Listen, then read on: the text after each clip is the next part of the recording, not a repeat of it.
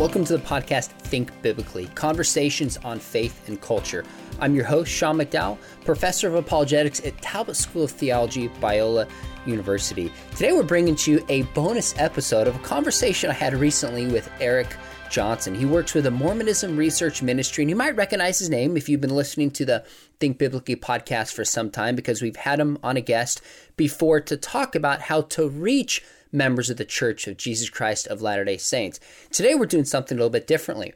Over the past few years, there's been some challenges to the LDS Church in terms of like DNA studies, the Book of Abraham, the plural wives of Joseph Smith. And the church has released some responses to these, and Eric is going to come on and assess these responses historically, theologically, scientifically, etc. Given that you listen to Think Biblically podcast, I think you're going to find this a very interesting conversation. It was first posted on my YouTube channel, so that was the format, but it is right in line with the topics we cover here, so we think you'll enjoy this bonus episode. And if so, we hope you'll share it with a friend. What are the biggest challenges being raised to the Mormon Church today? And how do they respond? Whether it's the plural wives of Joseph Smith, whether it's the Book of Mormon, DNA studies, translation of the Book of Mormon. In the past few years, there have been a range of questions that have been raised, and the Mormon Church has been responding. Well, that's what we're going to talk about today, and I don't know anybody more qualified than my friend Eric Johnson from the Mormonism Research Ministry. And a lot of people don't know this, but we actually co-edited a book together. I'll hold up just one time, called Sharing the Good News with Mormons. And Eric lives in Salt Lake City, so he is a scholar and a writer and a researcher, but you are doing ministry, so to speak, with people, which is what I really love about you, amongst other things. So Eric, thanks for coming on. Thanks for having me on, Sean. Well, let's jump right in, because I know people are going to have a lot of questions and there's going to be a lot of interest in this topic. So in about the 2010s, there was a lot of concern in the LDS Church about young people leaving their faith. What spurred this concern on, and how did the LDS Church respond in terms of the gospel topics essays? Well, we believe that a lot of people did not know a lot about what Mormon teaching is about the history of it, about the basically the historical issues that before the internet came about and became popular, let's say 1995 or so, really people didn't know anything. And then as the internet continued on, and sites like ours, we have a website called mrm.org.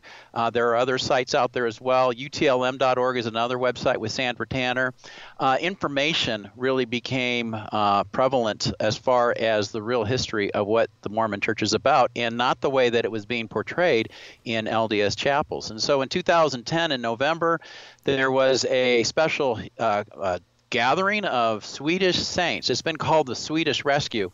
And there was a guy by the name of Hans Mattsson. He was an Area Authority 70. So he was somebody who had some authority. And there were lots of questions being raised about issues such as the prophetic role of Joseph Smith, the Book of Mormon, is it a divine book or not, translation of the Book of Abraham, polygamy issues, blacks and the priesthood, DNA, and the Book of Mormon peoples. These were all issues that their people were asking. And so two historians came to try to deal with that, Richard Turley and Marlon K. Jensen, who was the head of the church historical department. And they tried to appease the saints who had a lot of questions, and it was taped secretly. They didn't know it was being taped, wow. But there were tape recorders running, and so all of that is available on the internet today. And we didn't learn about it; it didn't get released until a few years later, but that is available for people to hear. Okay, so those of you who just joined us, I'm here with Eric Johnson of the Mormonism Research Ministry, and we're talking about how in the past decade or so, the LDS Church has been responding to some of the biggest challenges that before that time, and really the ubiquity of the internet, many of these issues were suppressed and a lot of people were not aware of them. So Eric, in your research and experience, what are the big reasons that Mormons will cite when they question their faith, or many who've left their faith? I think those historical issues, many of the ones I just brought out, I think the biggest ones we find are the Book of Abraham And the idea that Joseph Smith translated this special papyri that he had purchased from a traveling salesman in 1835, and he said it was from Abraham, that Abraham actually wrote it, so he translated it that way. And that's not the case at all. So the Book of Abraham seems to be a big issue. For women, it's the polygamy issue. Joseph Smith had between 30 to 40 wives. The Gospel Topics essays admit to that in a footnote in one of the essays, 30 to 40 wives, and a third of those wives were teenagers as young as 14, and another third of those wives were married to other men. That's not polygamy, that's called polyandry. That wasn't known by a lot of people. And then the Book of Mormon's, the way that it was translated by Joseph Smith, for many years it was portrayed as Joseph Smith taking these gold plates that he dug out of a hill, the Hill Cumorah, and they were supposedly written by an American group that used to be Jewish. They came over around 700 BC, and these gold plates, Joseph Smith would run his fingers across, according to the portraits. Even in the February 2001 Ensign magazine, an official magazine, it shows Joseph Smith using his finger and reading off of these plates. Well, it turns out that that's not the way it is, and we've known that before the internet. It was known that he used a magic stone in a hat, and he would put the hat up to his face, and the letters would come. And so the church did not admit to that until just a few years ago. So these are issues that have created a big problem for many Latter-day Saints who were being told one thing in the church Sunday school classes and in their seminary and institute classes that they take in high school and in college versus what was reality. And that caused a big problem. And so we've seen a lot of Latter-day Saints, especially people who are younger, the millennials especially, who have left in droves because they don't like to be told lies. We're going to take a look at Book of Abraham, the polyandrous relationships of Joseph Smith, in some more details. But first off, you shared with me briefly before he came online a story of a couple in their 80s who came across these Gospel Topics essays, which were meant to answer the tough questions, but it actually created more disillusionment in them, and they ended up leaving the LDS Church, if I got the story right. Will you share that one with us? Yeah, you need to understand, too, this was only during a 2-year period that they published these essays called the Gospel Topics Essays. It's found on the church website, churchofjesuschrist.org, but it's not easy to find. And there are a series of 13 essays that were produced between 2013 and 2015. But Latter-day Saints, many of them heard about them. They started to look them up, and this one couple came into Sandra Tanner's bookstore, the Utah Lighthouse Bookstore, in 2015. I volunteer on some Saturdays, and so they came in and sat down in these chairs across from a table that Sandra has there, and a lot of conversations that take place. People come in to talk, and the gentleman, 80 years old, said, "What do we do now?" And we had hardly even introduced each other, and I said, "Well, what do you mean? What do we do now?" He says, "We don't believe this anymore. We don't believe Joseph Smith was a true prophet of God. What do I do? What do my wife and I do?" And I asked, "How long have you been in the LDS Church?" And he said, 80 years. I said, 80 years? How old are you? He says, "I'm 80. I was born into the church, and so was my wife." And so he wanted to know. He had no idea what to do, and he had never been to a Christian church service, and he was asking questions like, "Well, what do you do when you go to a Christian church service?" Because he had seen in the movies Catholic services where they're genuflecting and all those things. Sure. He said, "I don't know how to dress. I don't know how to act, but could I go to a church?" And so we had a chance to share gospel truth. He had already done some research on Christianity. But anyway, I invited him to come to my Bible study, he and his wife, and until COVID hit, they have been attending faithfully for the past 5 years. They're 85 now. He is a believer. She is still struggling, trying to come to grips with, because all of their children and grandchildren are LDS, and you have to understand this is a very tight-knit family group, and if you leave the church, could get shunned, and this is the worst thing that could happen to this woman. And so she does not want to condemn her family by becoming an evangelical Christian and now accept the idea that people who don't have the true Jesus of the Bible could actually go hell. And so, and trust me, a lot of conversations in our weekly Bible studies. We would get off topic. I'd like to do a chapter by chapter look at any of the books we're going through, but we spent time going through all the issues they were asking about. They want to know all about the Trinity. They want to know about hell. They want to know about those things. And so anyway, it's been a beautiful relationship, and they are good friends of mine today. That is absolutely fascinating that somebody 80 in the church his whole life would have that courage and conviction and willingness to change given what it would cost him. I think that shows the depths of the challenges we're going to get into that the LDS Church is facing today.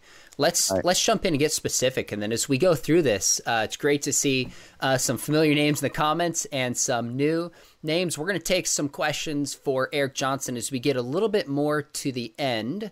If you have questions for him about Mormonism and some of the biggest issues facing the LDS Church today, we want to give you a chance to ask him those questions.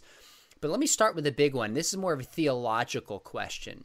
Has there been a shift in terms of how the LDS Church approaches salvation by grace, moving away from works towards grace, or is that too simplistic and not accurate? Well, the problem is when you are talking to a Latter-day Saint, you're going to use the same language, the same terms, but they have different meanings to them. And so when you say to a Latter-day Saint, well, I believe in Jesus Christ and he saved me by grace, and I believe the Bible is the Word of God. And the Latter-day Saint will be able to say to you, and they're being honest, yes, I believe the same things you do. That is not accurate, though, when you start to define terms. And so I always ask people, or I always advise people to ask the Latter-day Saint what they believe about such and such, and having an understanding enough of Mormonism to know what they mean. So in Mormonism, they do believe in grace. They believe in the atonement. Those are the same words they will use, but ask them what they mean. We believe, for instance, let me use the word grace. In Ephesians 2:8-9, it says, we're saved by grace through faith. This is not of yourselves. It is the gift of God, not by works, lest any man should boast. I mean, we've all learned that. Awanas are teaching our kids, those verses. They're very important verses.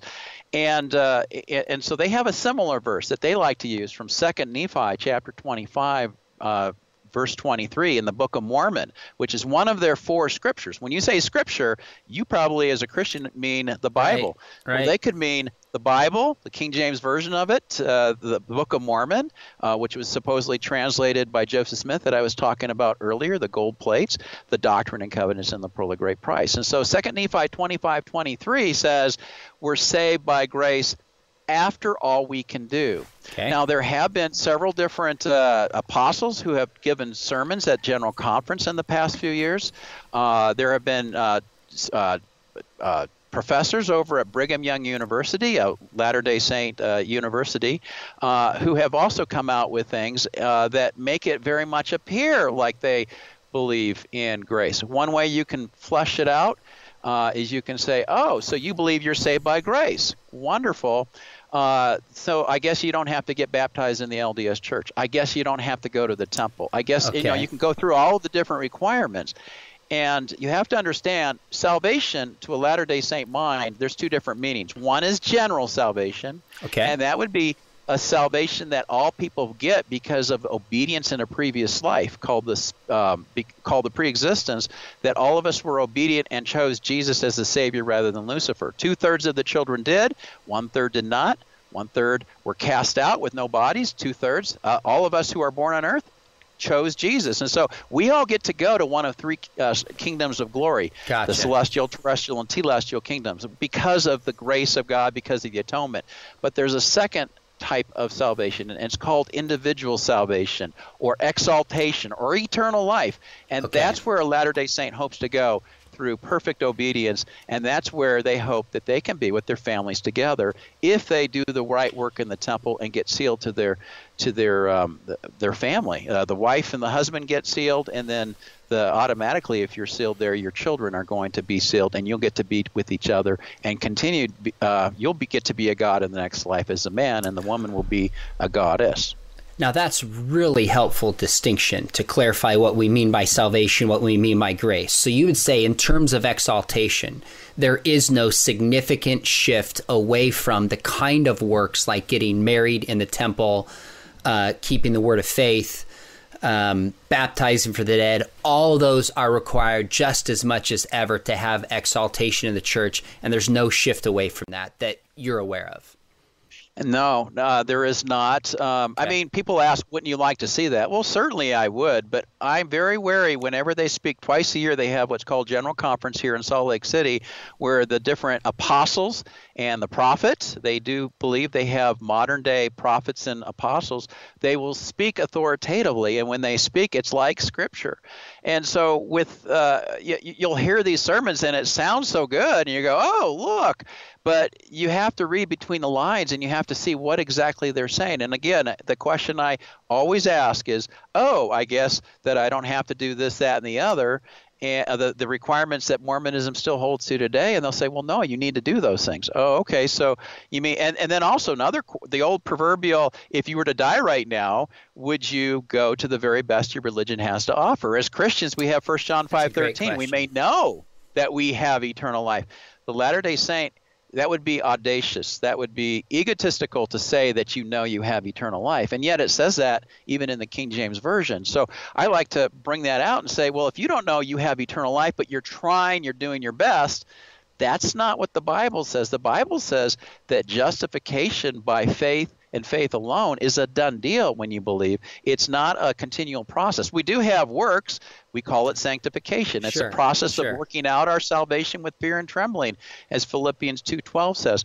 But no, I think if you get down to brass tacks, not only are the leaders not believing it, I don't believe the average Latter-day Saint believes that they are saved by grace. Well, in 2 Nephi 25:23, you're saved by grace after all you can do. Ask the question, how much do you have to do? How much can you do? And there you go, because it's like this hamster in the wheel. He can never get to where he thinks he can get to.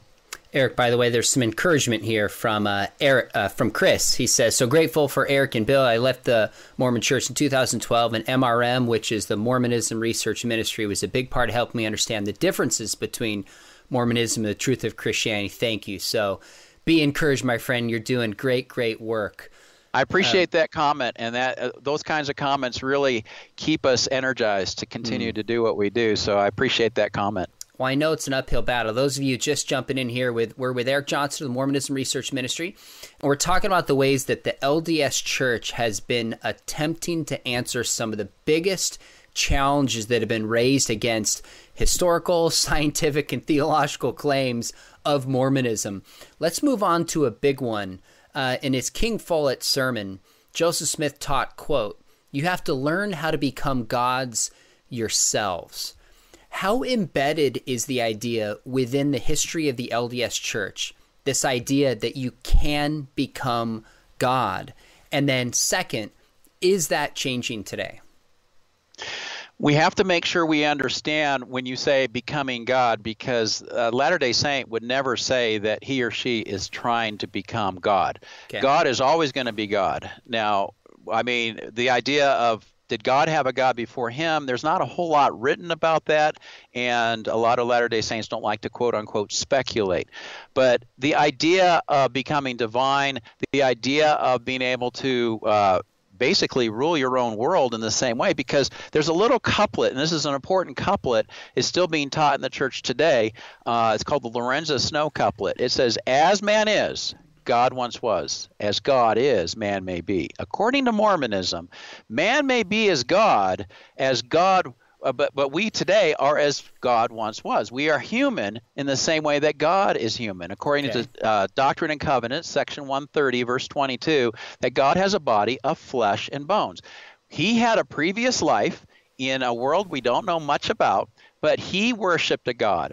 And then if you want to go back in time, that God had to do the same thing, and he worshiped a God, and it just goes on into an infinite regress. William Lane Craig has done good work on the Kalam cosmological argument, which I think blows that whole idea away of having the possibility of an infinite regress. It's not possible. But so the idea that God, though, is the God of this realm, of this world, and that's whom they worship. They don't worship Jesus. They'll pray in Jesus' name, but Jesus is a God. They believe that Heavenly Father, Elohim, God the Father, all three of those are synonymous.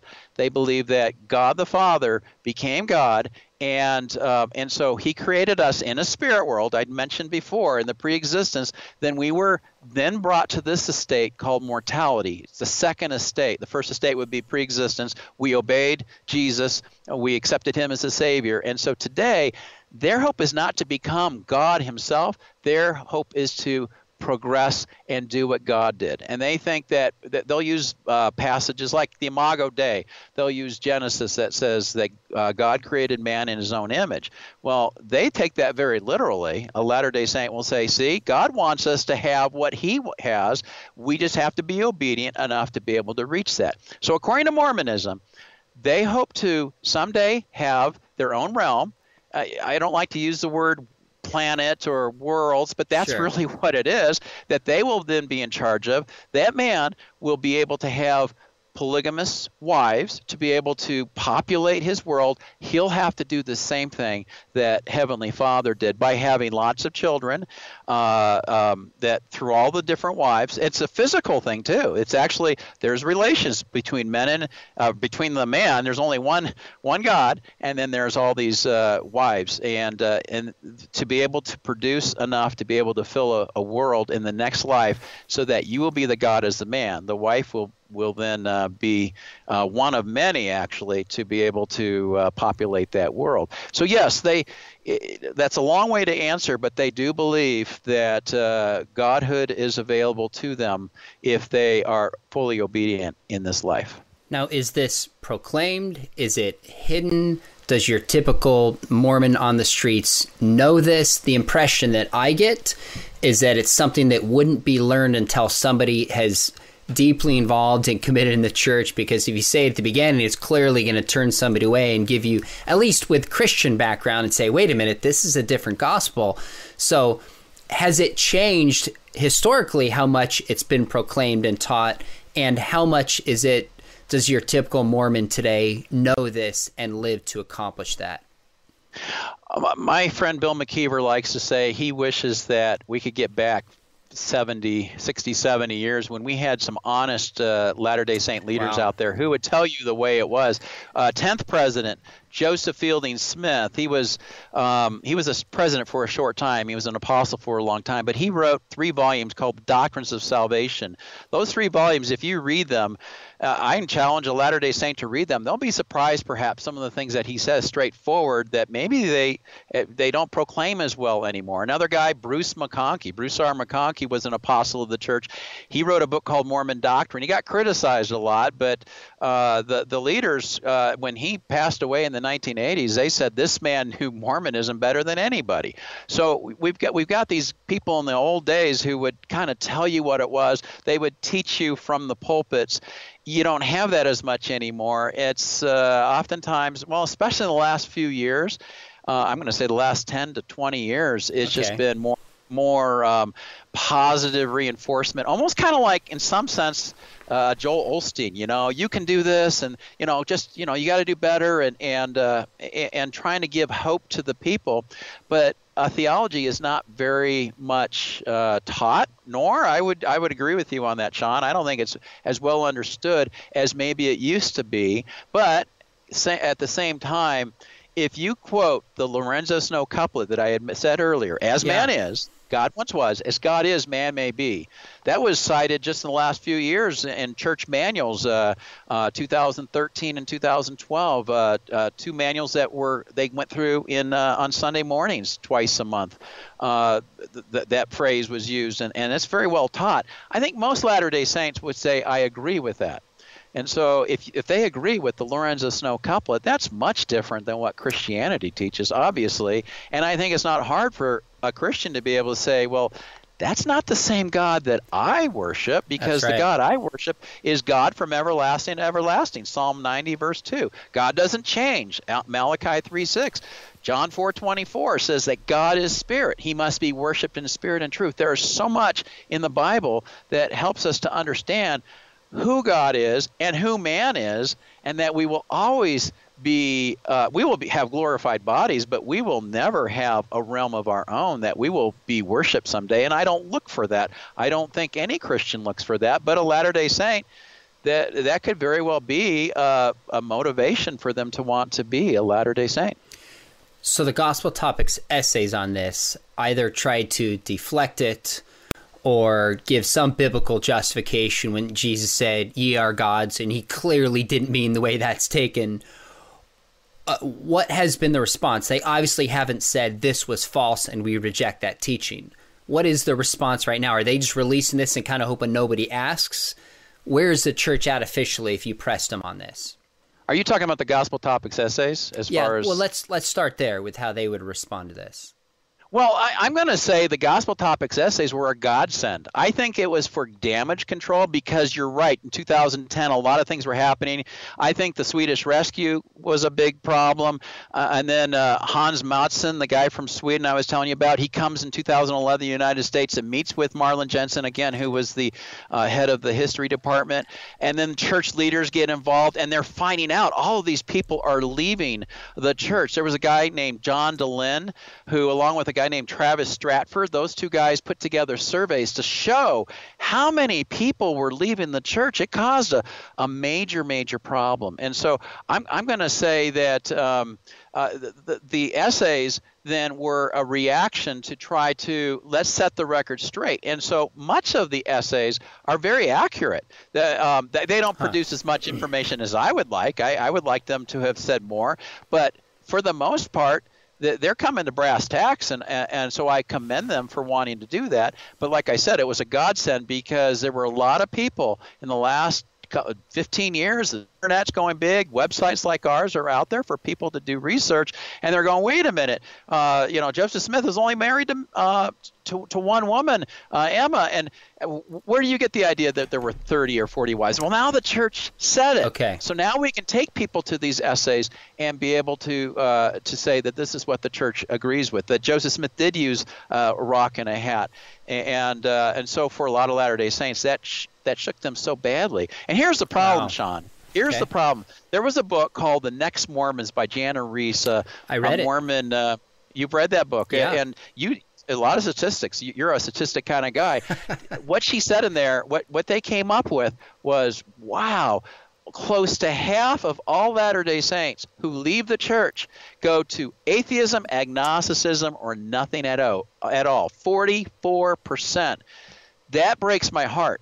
Because what ends up happening now is people are leaving in droves. The last 5 to 10 years, we've seen them, especially since the Gospel Topics essays, people like that couple I was talking about, they head right over to nothing because there's a little saying in the church, Sean, that says, if the church is not true, then nothing else is.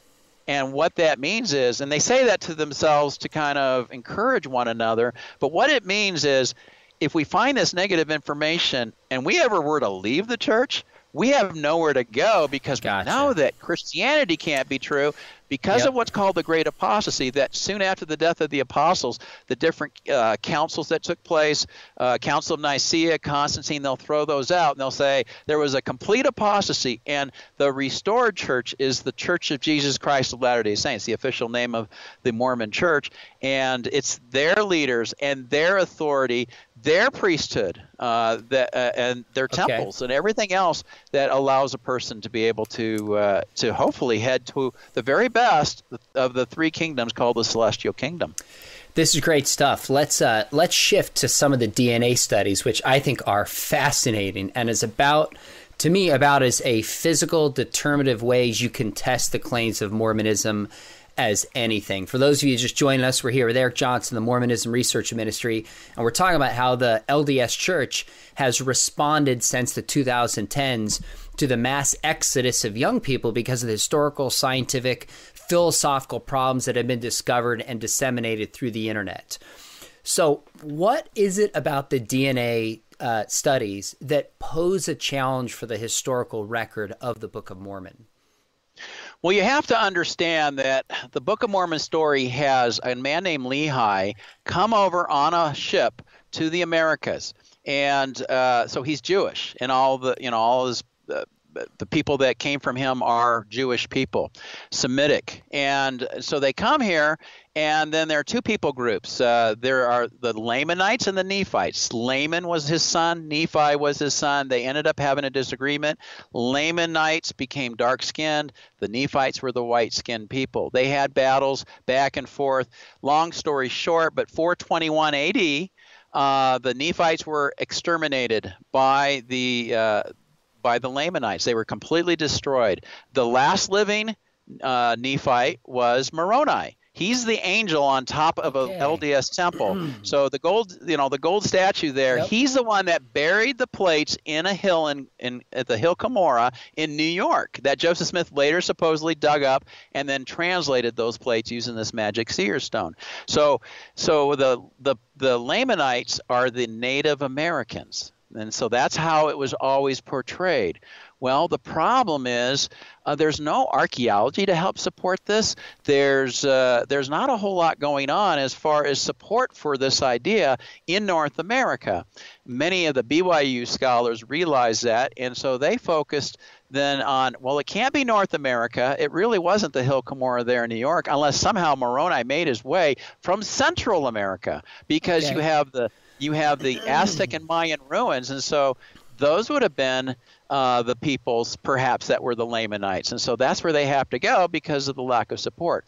But either way you go, whether you go with a limited geography model or whether you come with what's called the Heartland model, like Glenn Beck, for instance, is a believer that it all happened here. Yeah. So there's disagreement within the LDS Church, and the LDS Church leaders don't tell you. You have to kind of figure this out for yourself. Well, DNA, and I remember when DNA just came out, and they were able to test people and see where they came from. Well, they ended up doing tests and on Native Americans, and they were finding they did not have Semitic blood. They came from the Bering Strait. They were Asiatic bloodlines, and so they did more and more and more. And so today, the church realizes, okay, we don't really have any evidence because of all the people we've ever tested. There's nothing there. And you have to understand, the Book of Mormon talks about millions of people scattered throughout the whole continent. So it's not like it was just a limited area that they were at, that they would have, you have these Native Americans who are all over the place. That's how they got here. That was a popular theory when Joseph Smith put together the Book of Mormon in 1830. That was already thought of by several other different writers. But I come to this book that you mentioned, the LDS Gospel Topics series, written, it's by Signature Books, so this is a quasi-LDS publisher, although they're very liberal, I would say. So they're not right. Going to, this is not Deseret, but there was a chapter written, and it's an excellent chapter written by, and now I'm missing his name, I'll find it here real quick. DNA in the Book of Mormon, and I'll get to the front of it, and it's by Thomas Murphy. Thomas Murphy, about 12 to 15 years ago, was interviewed by our mutual friend Joel Kramer. Joel Kramer is an archaeologist. He lives in Jordan today, but he does a lot of work in Israel. He's done a lot of archaeology. He's a friend of mine. Whenever I take people to Israel, I always make sure that I have Joel with me, and he takes us to archaeological places that people wouldn't normally go to. But in a video that he did called DNA and the Book of Mormon, I would encourage it's fascinating. DNA and the Book of Mormon, he interviews Thomas Murphy when this whole thing started. I don't know what year that video was, maybe 2005.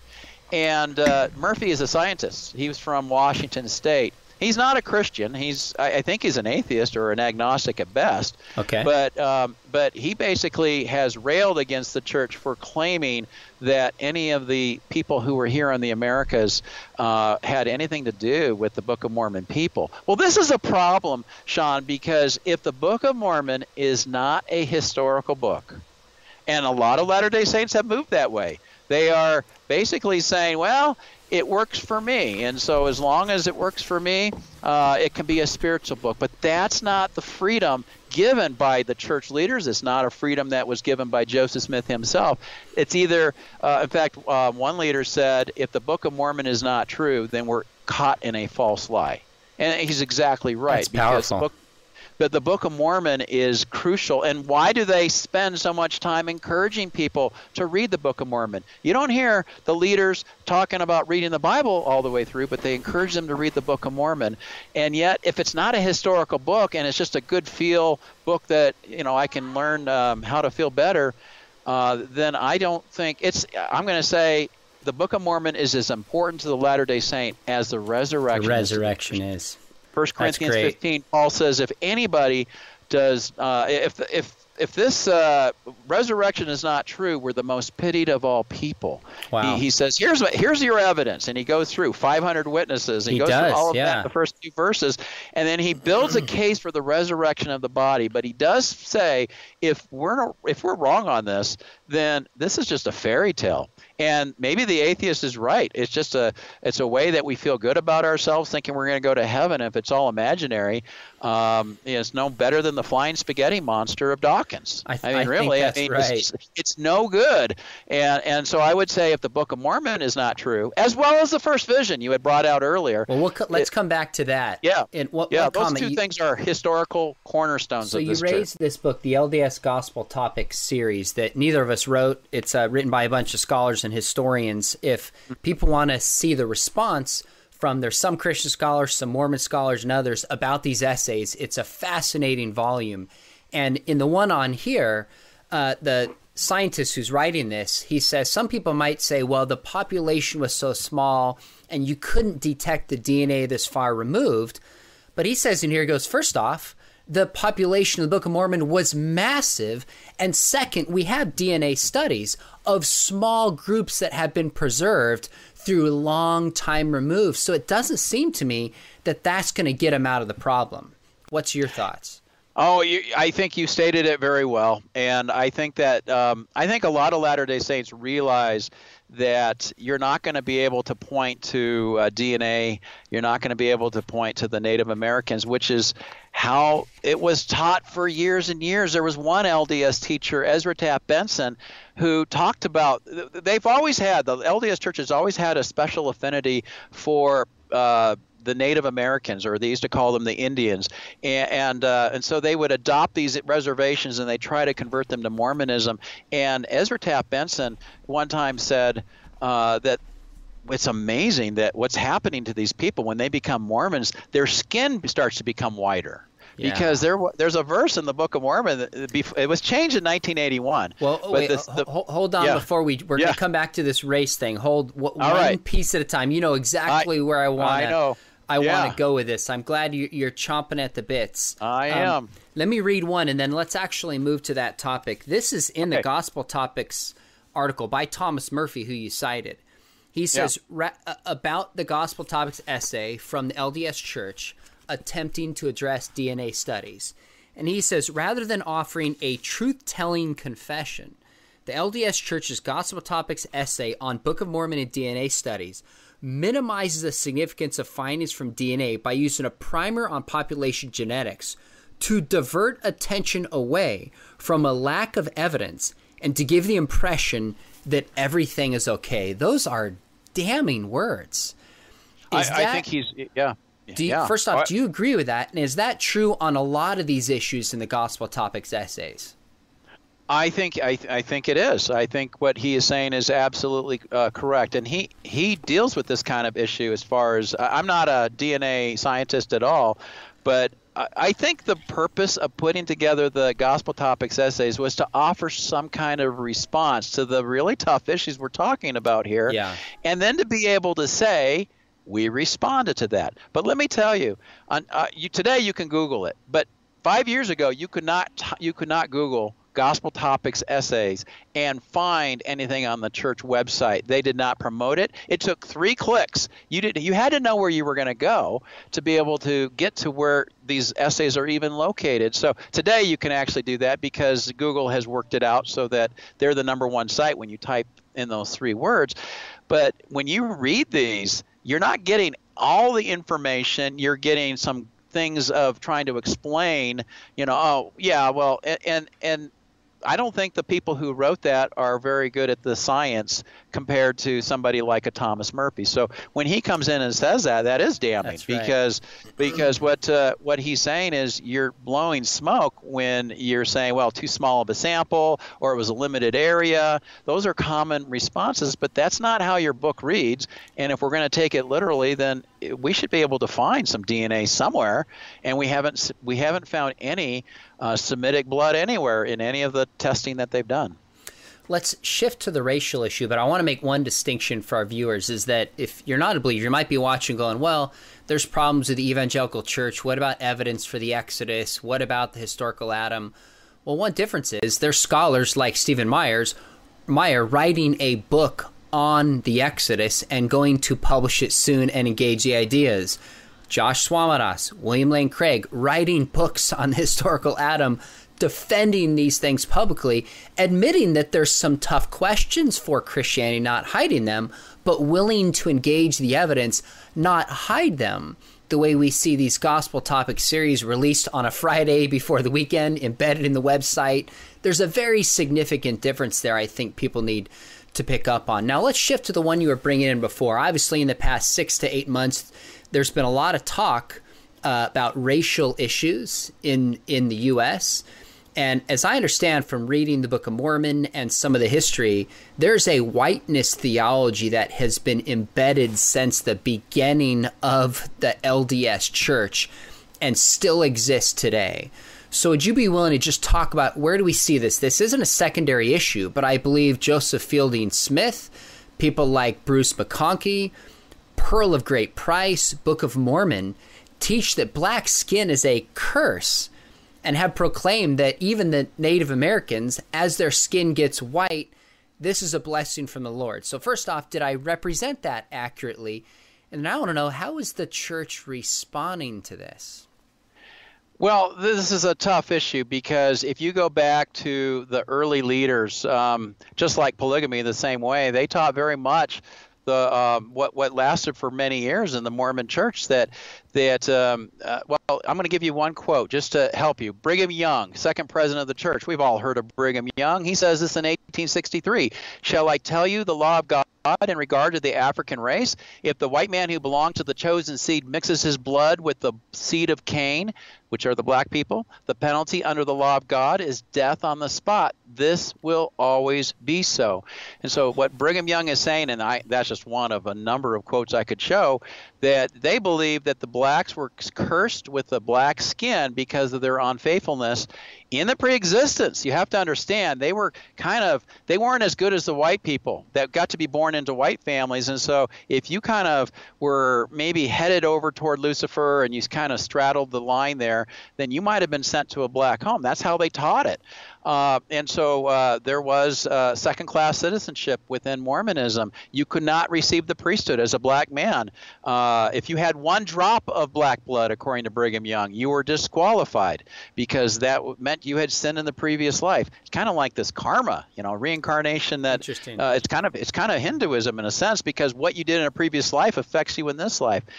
It wasn't until they made it through the civil rights, continuing on, not allowing blacks to get married for time and eternity to their wives. They can only do it for time, not for eternity, until 1978. June of 1978, the 12th president of the church, Spencer Kimball, came with a revelation, just like they had in 1890 to allow to get rid of polygamy. In 1978, God supposedly and put it on his mind that blacks should now be allowed to hold the priesthood. I think they had known that for a few years because in 1975 they had commissioned a temple to be built in Brazil. Well, if you know anything about the history of Brazil, everybody has one drop of black blood in them. And so who was going to be able to use this temple? That temple opens a few months later. And so I think that's quite interesting. But I think Spencer Kimball always wanted to do that. But you had some hardliners. You had 10th President Joseph Fielding Smith, who didn't think that. 11th President Harold B. Lee. But Harold B. Lee dies in 1973. Now the head guy is Spencer Kimball. And I think he always kind of wanted to allow for that. And I think some of the other leaders did too. So since 1978, blacks have the same privileges as whites, but that still is not forgotten. Here in Utah, when we did have riots here in Salt Lake City. We had some major things that took place, a whole day of destruction in downtown.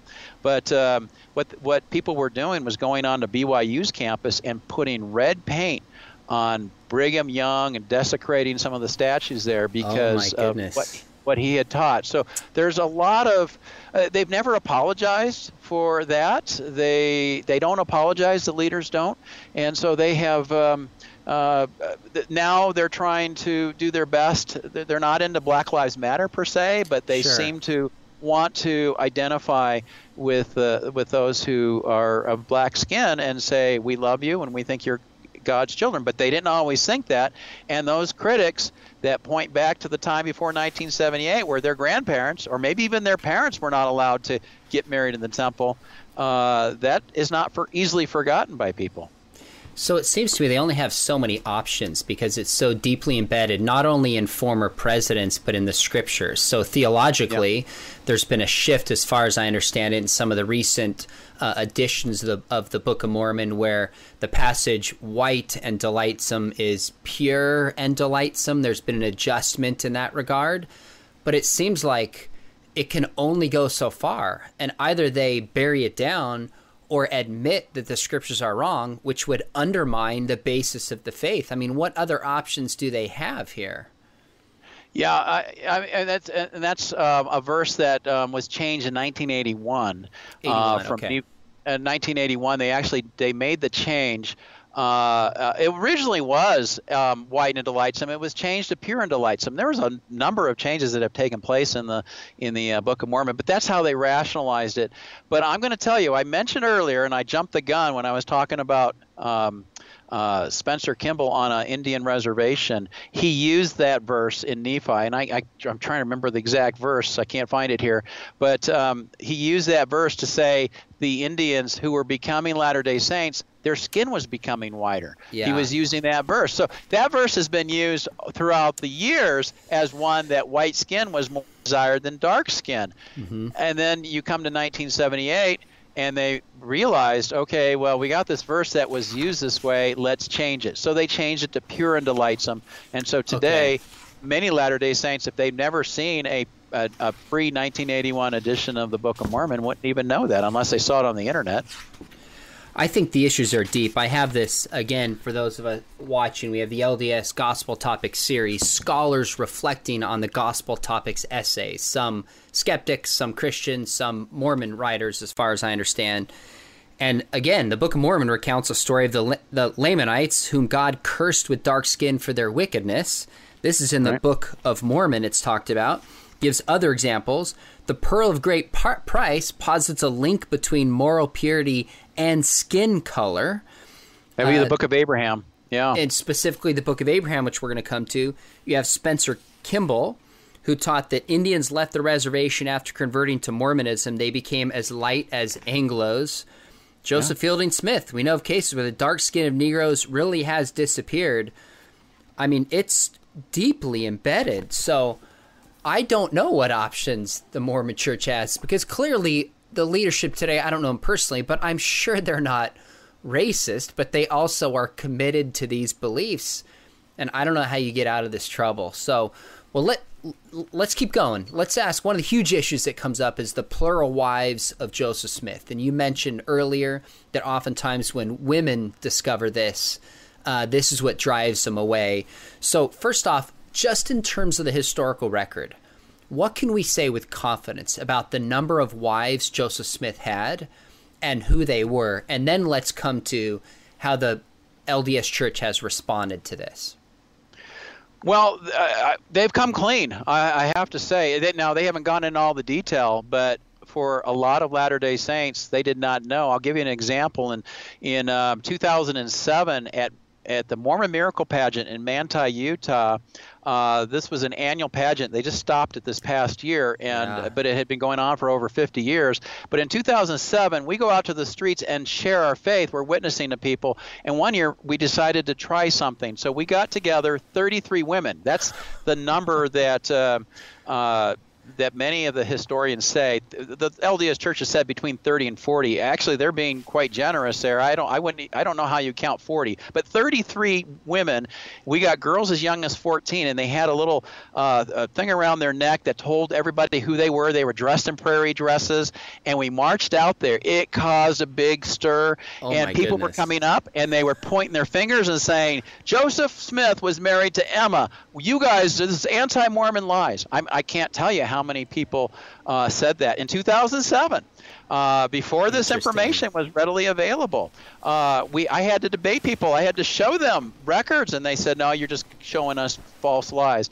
We did the same thing, Sean, in 2017. Same exact presentation. 10 years later, we wanted to see how it would go. Do you know how many people argued against the 33 wives? Not one. We were there for 2 different Friday nights. Not one person came up. And I'm going to say dozens of people were upset with us.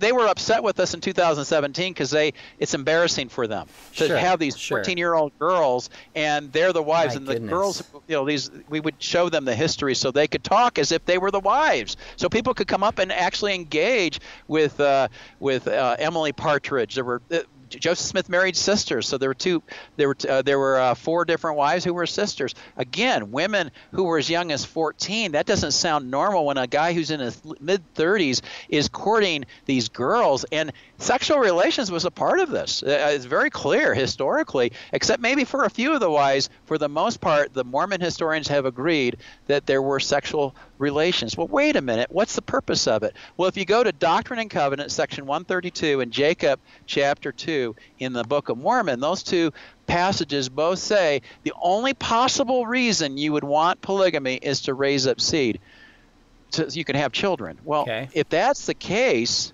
why does Joseph Smith marry 11 women who were already married to living husbands? That bothers women, especially when they go, are you kidding me? But I'm going to say that's accurate because according to Mormonism, that there will be multiple wives in the next life. And I'll prove it to you because the top 2 leaders of the church, Russell M. Nelson and Dallin H. Oaks. Russell M. Nelson is the 17th president. Dallin H. Oaks is the first counselor of the first presidency. Those are the top 2 leaders of the church. They've both been married twice for time and eternity. Both of them had their wives die. Interesting. And then they married women who had never been married in the temple before. They married them, and they got married for eternity. Both of those men expect to see both of their wives in the next life, and that's just a start. There will be many other wives added in. So even though polygamy is not practiced here, it officially stopped in 1890, although they continued until 1904. And so a lot of people mistakenly say, oh, Mormons are polygamists. Well, they're not polygamists now, but they still are polygamists when it comes to eternity, and the proof is showing you the top 2 leaders. So polygamy is, I think, a historical big-time problem, but they've admitted to it in the essays. Again, I give them credit for doing that.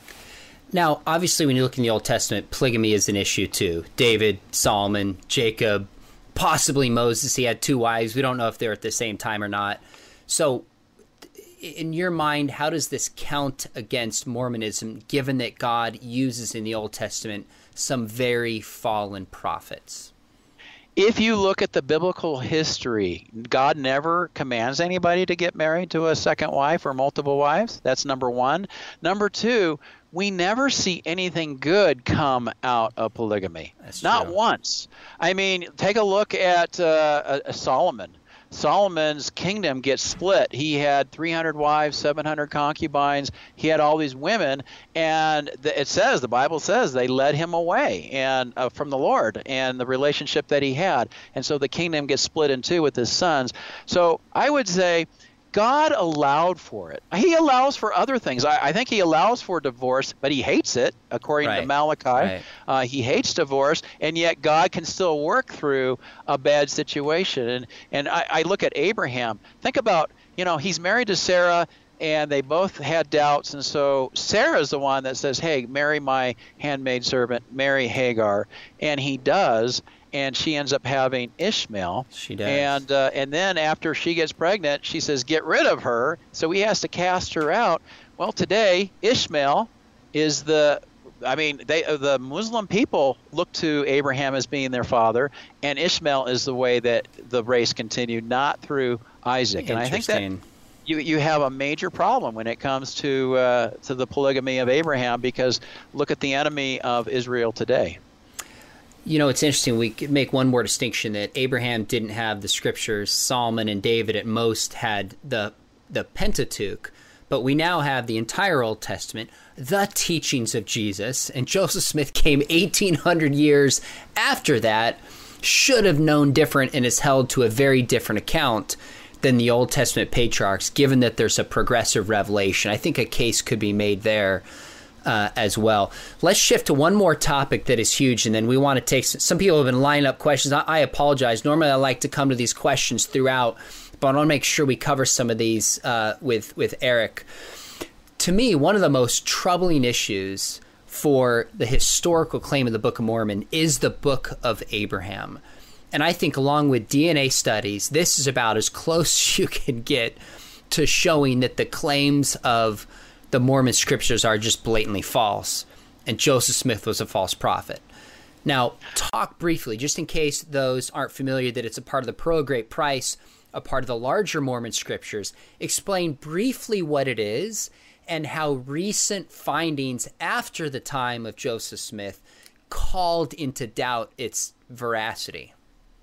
There was a traveling salesman in 1835 who was going through Kirtland, Ohio. He had some mummies from Egypt, and he ends up selling those mummies along with some papyrus. And so Joseph Smith said, "This is from Abraham." They actually paid a lot of money. They paid several $1,000s, a lot of money in those days. And then he ends up translating those. And today is those the information is found in the Book of Abraham and the Pearl of Great Price, one of the four scriptures. The actual papyrus was lost. Emma had it. She sold it. A lot of people thought it was in the Chicago fire. Mrs. O'Leary's cow kicked over the lantern and burned that, and so for years that's what everybody thought. But then in the mid-1960s, a professor from the University of Utah was looking through the Metropolitan Museum's archives and found these scrolls. He ends up contacting the LDS Church, and so there was a guy named Hugh Nibley who was a scholar.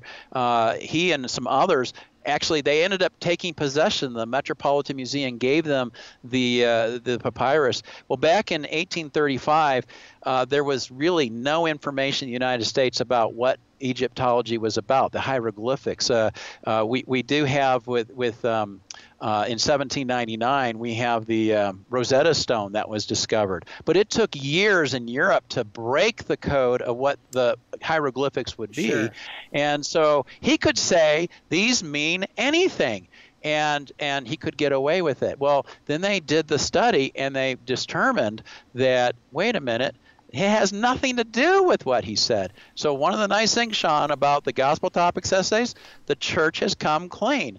They say it's not a literal translation like we thought it was. Wow. It was a spiritual translation. So basically, they also say, well, we may not have all of it. And I'm telling you, Egyptologists would disagree with everything they've ever said about that. But at the very best, they say, well, it could be a spiritual interpretation.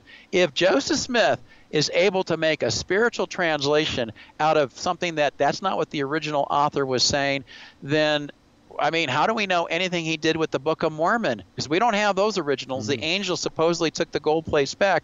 How do we know any of that is accurate? This is a major problem, and it is the number one reason why people leave Mormonism. The Book of Abraham, by far. Number one reason, really? Number one reason when it comes to theological issues. I'm not talking about they're leaving because they're homosexual or, they don't like the church's stance on that or whatever else. But theologically, this is it's like maybe number 5 or 6. If you look at the book by Reese, I think it was down a little bit. But if you're talking about a reason to leave the church, the Gospel Topics essays, this is number 1.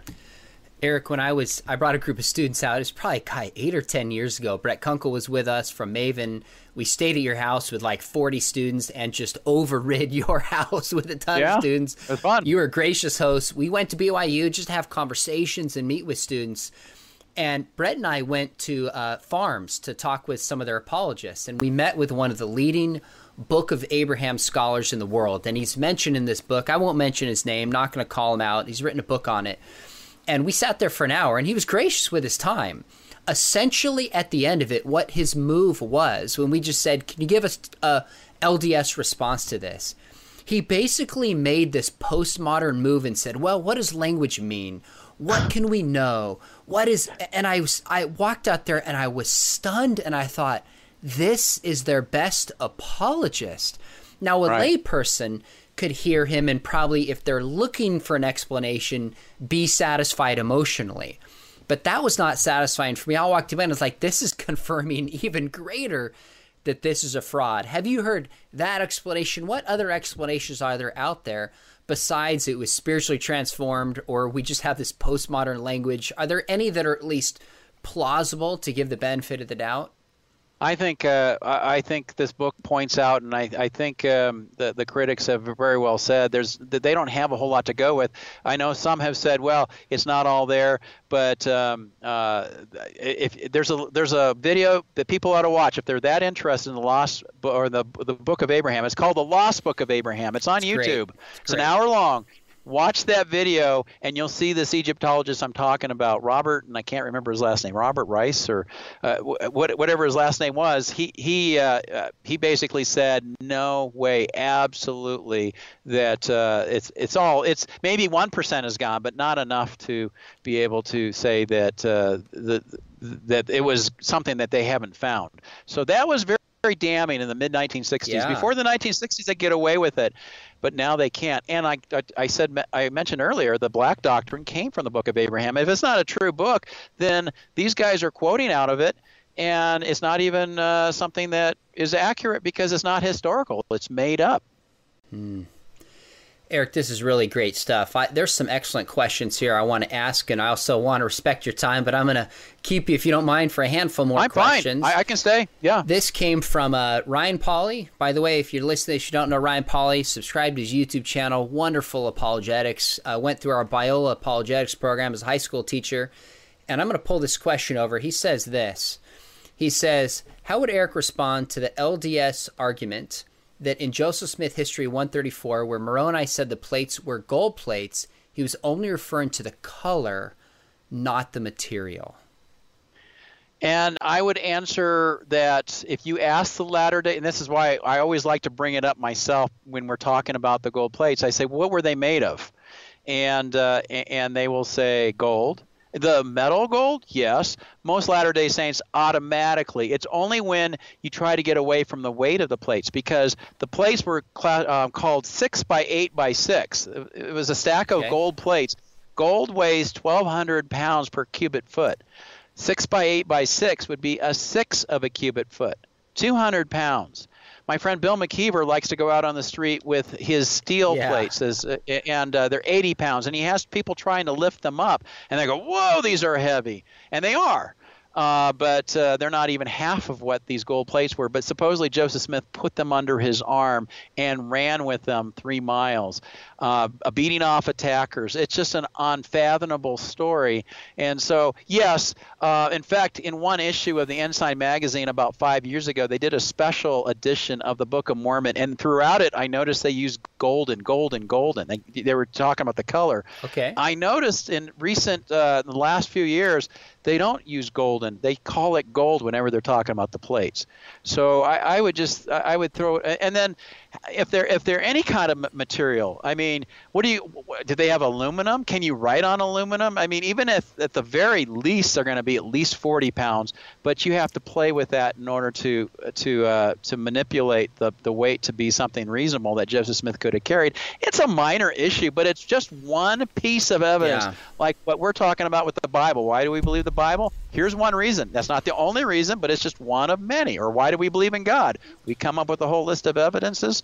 I'm going to say with the Book of Mormon, this is just one more strike against its historicity. It's a strong cumulative case. That was a great answer. Let's go to a consistent viewer, Susan, who goes by SlamRN. Says, how do Mormons respond to the fact of long passages of the Book of Mormon taken from the 1769 KJV, including the translation errors that are present? And that actually gets dealt with in this book that we've been talking about. They actually refer to that. Yes, the 1769 is the version that's used, but he actually puts in italics from the 1611 edition, which is the original King James Version. He actually includes italics.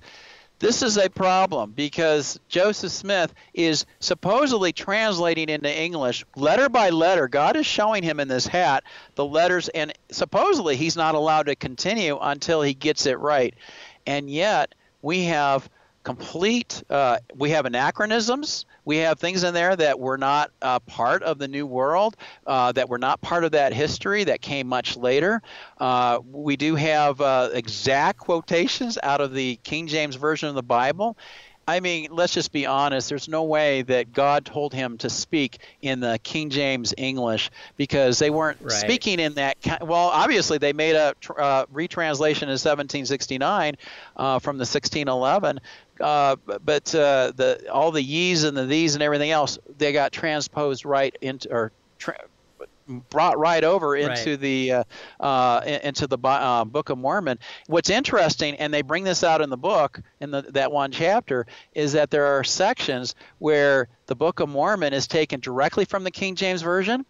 Well, then in 1833, Joseph Smith retranslates the Bible. It's called the Joseph Smith translation. Oh, that's right. And he changed a number of the things that were found in the Book of Mormon exactly the way it was in the 1769, and he says that was a false translation and here's the way it should be. How could God do that with his version in 1835 of the Bible and not 5 years earlier had the same exact version that would have gone into his Book of Mormon? It makes no sense. That's a great answer. I've got two more for you. And by the way, as I sat down and read all of the Mormon scriptures. It's been a few years. And I remember a few things stood out to me just from kind of studying it one time. It was that the Book of Mormon quotes the last 12 verses of Mark as if it's canonical when most scholars recognize it's not. That hit me like, okay, wait a second. I remember reading the Sermon on the Mount thinking, why would Jesus give the same message, the Sermon on the Mount, which makes sense in a certain Greco-Roman cultural milieu in America with an entire different background? Like, if you just read it critically, there's so many problems with it that struck me. Here's a couple for you. Here's one from Troy Hinkle. This is helpful. He's a regular viewer that I appreciate. Says, can you explain the different standard we use for making Scripture canon versus LDS? What tests have to be passed to be considered Scripture? Well, in Mormonism, they do have the four written standard works, they call them. The Bible, the Book of Mormon, the Doctrine and Covenants, and the Pearl of Great Price. Now, it's a great question because they believe that there's not a closed canon. They do believe in an open canon, but they have not added to that canon for about 100 years. The last time was a revelation that was given to Joseph F. Smith that was added into the Doctrine and Covenants. Most of what's found in the Doctrine and Covenants, about 138 chapters, or they're called sections, 138 of those mostly come from Joseph Smith. Supposedly, the prophet, if he thought that God was giving him something new, would be able to put it in the Scripture. But whenever they've come out with something new, like for instance, a few years ago they came out with what's called the Proclamation of the Family. They never said it was Scripture, so it's not found in the standard works. But they also believe what their leaders teach is considered to be Scripture. And so when they speak at General Conference, for instance, those are two special sessions every year. I can show you lots of quotes where it says that what they say is to be considered Scripture. It's supposed to be followed. It's as if the word of the Lord said. They don't have to say, thus saith the Lord. It's as if he has said that. So they do believe in the open canon. They accept the same 66 books as we do. They don't accept the Apocrypha. But then they do have a caveat with the Bible. The Bible is true as far as it is translated correctly, Joseph Smith said. That's found in what's called the Articles of Faith, 8th Article of Faith. And so that I would say to the Christian, use your Bible as much as possible. And then if somebody says, well, I don't know if that's translated correctly, then say, Okay, well, let's go to the Joseph Smith translation, because the Joseph Smith translation supposedly fixed all of those things, and he finished it according to their own sources. So you can say the Bible is not completely accurately true, but again, the Bible is not the most important thing to a Latter-day Saint. It's more the Book of Mormon, and yet the Book of Mormon does not teach Mormonism today. There's a lot of things that are left out there that Mormonism teaches today. They don't teach that God was once a man. They don't teach that temples are necessary. They don't believe that you can do work on this life in order to, because they do work for the dead in their temples. They do genealogy so that they can actually get baptized on their behalf, because they need to have a physical body, so they do it vicariously. Alma chapter 34 in the Book of Mormon, verses 32 and following. Read that, and you'll see very clearly the Book of Mormon teaches against that kind of a thing. So they do have their scripture, but then it's kind of a postmodern way of going about things. It's, well, what is it that I want to believe?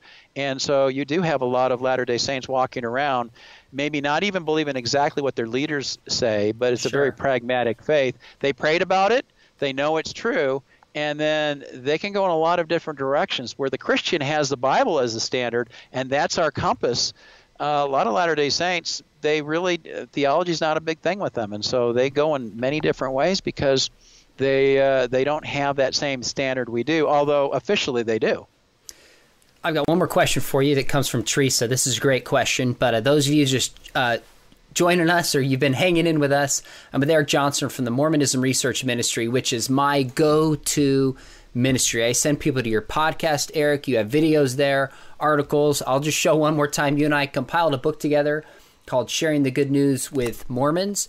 And it was neat because in that book, we brought together a bunch of different people who have practical ministry to Mormons, different models. And somebody's not going to do all of them, but given your comfort zone and opportunities, very practical ways to engage people in the LDS Church. So I know you give all your proceeds from this to the Mormon Research Ministry, so I would encourage people to pick it up. It was fun to work on that with you. Here's the last question. This is from Teresa, a very thoughtful question. Says, why do the scriptures like 1st, 2nd, 3rd Nephi, Ether, etc., all say Jesus is God and the only way to be saved if they aren't true? Well, if you want to be quite honest, the Book of Mormon is more Trinitarian. It's not really Trinitarian, but it's much more Trinitarian than it would be what Mormonism teaches. Mormonism teaches in tritheism, that the Father is a God that we are to worship. He's the God of this world. The Son, Jesus, is the Son of God, literally, and he's not to be prayed to, but he is God.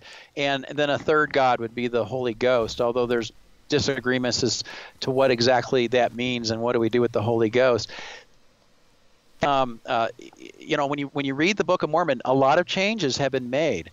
I encourage you to go online and you can read the 1830 edition that was originally written, and you will be surprised at some of the things. They don't have it all in verses and chapters like we have today, but you can go through that and you'll go, oh my goodness, look at this. The changes that were made to take away the idea that the Father, the Son, and the Holy Ghost are one God. They added in, when it's talking about Jesus, they would add in the Son of God, because it calls him God in the original 1830. Well, wait a minute, Joseph Smith supposedly received this by revelation, word for word. Why do we have to make these changes? And you're making these changes without the autograph. You don't have the original to be able to go back and say, wow, this is what the autograph said. They made a mistake. The printer did it or whatever else. We don't have that because, quite conveniently, the Book of Mormon manuscript was taken. So all you're left with is the copy that Joseph Smith supposedly penned.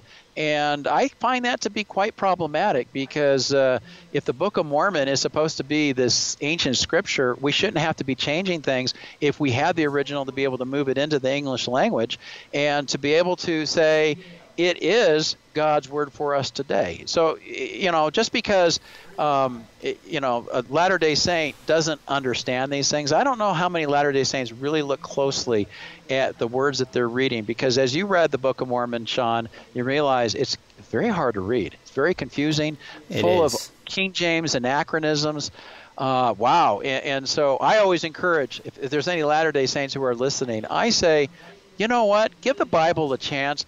I'd say try to move away from the King James, read a modern version. Read an English Standard Version or an NIV, or there's good translations. I'm going to tell you, Micah Wilder is coming out with a book this summer. Great. Micah Wilder is the head of Adams Road Ministry. They're a band that goes around, and he was a missionary. Many people here may be familiar with Lynn Wilder, his mom, who was a professor at BYU, but he became a Christian as a missionary when a Christian pastor he was trying to convert told him, read the Bible as a little child. Micah read the New Testament. I think he said he read it 80 times. I don't know if that's exact, but somewhere in there.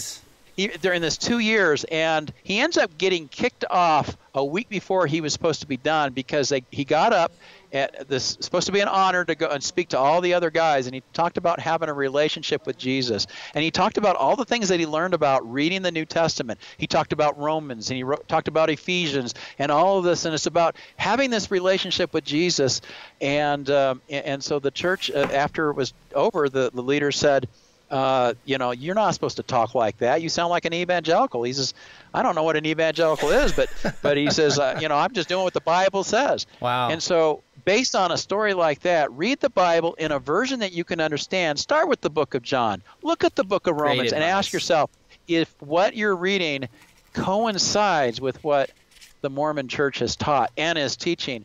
And I don't care about, all the things that they're trying to do to fix their history, the Gospel Topics essays. Again, I commend them for trying to come out and be open.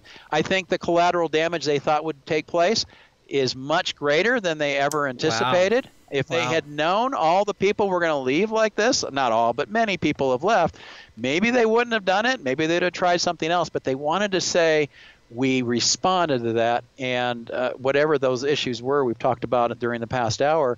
And I want to continue to bring forth the Gospel Topics essays. I want to show that there are problems with Mormonism, but just because there's problems with Mormonism doesn't mean you have to throw away the baby with the bathwater. There is a God. There is a Jesus, and he wants a relationship with people. And I believe the Bible is God's revealed word. I'm writing a book right now called Introducing Christianity to Mormons, and all I'm going to do is I'm going to show Mormons using their language so they'll understand the differences, but I want to show the story of Christianity. And when you, as you have done, Sean, you've done so well with so many books. The one that you've done with your dad on the evidence book. Wow. All the things that we have, the evidence, head toward where the evidence goes. And if the evidence says Mormonism is not true and people are leaving there, then head toward what is true. And I think there's a lot to be said for the Christian case compared to atheism or agnosticism or nothing at all. So that would be my plea for people. I love that. Thanks for sharing that, Eric. Do me a favor. When your book is coming out, let me know. We'll do an interview. We'll help spread the word. Let Micah know that. Give him my contact information. Maybe we can have him on and talk about his story. It's such a fascinating story and his experience.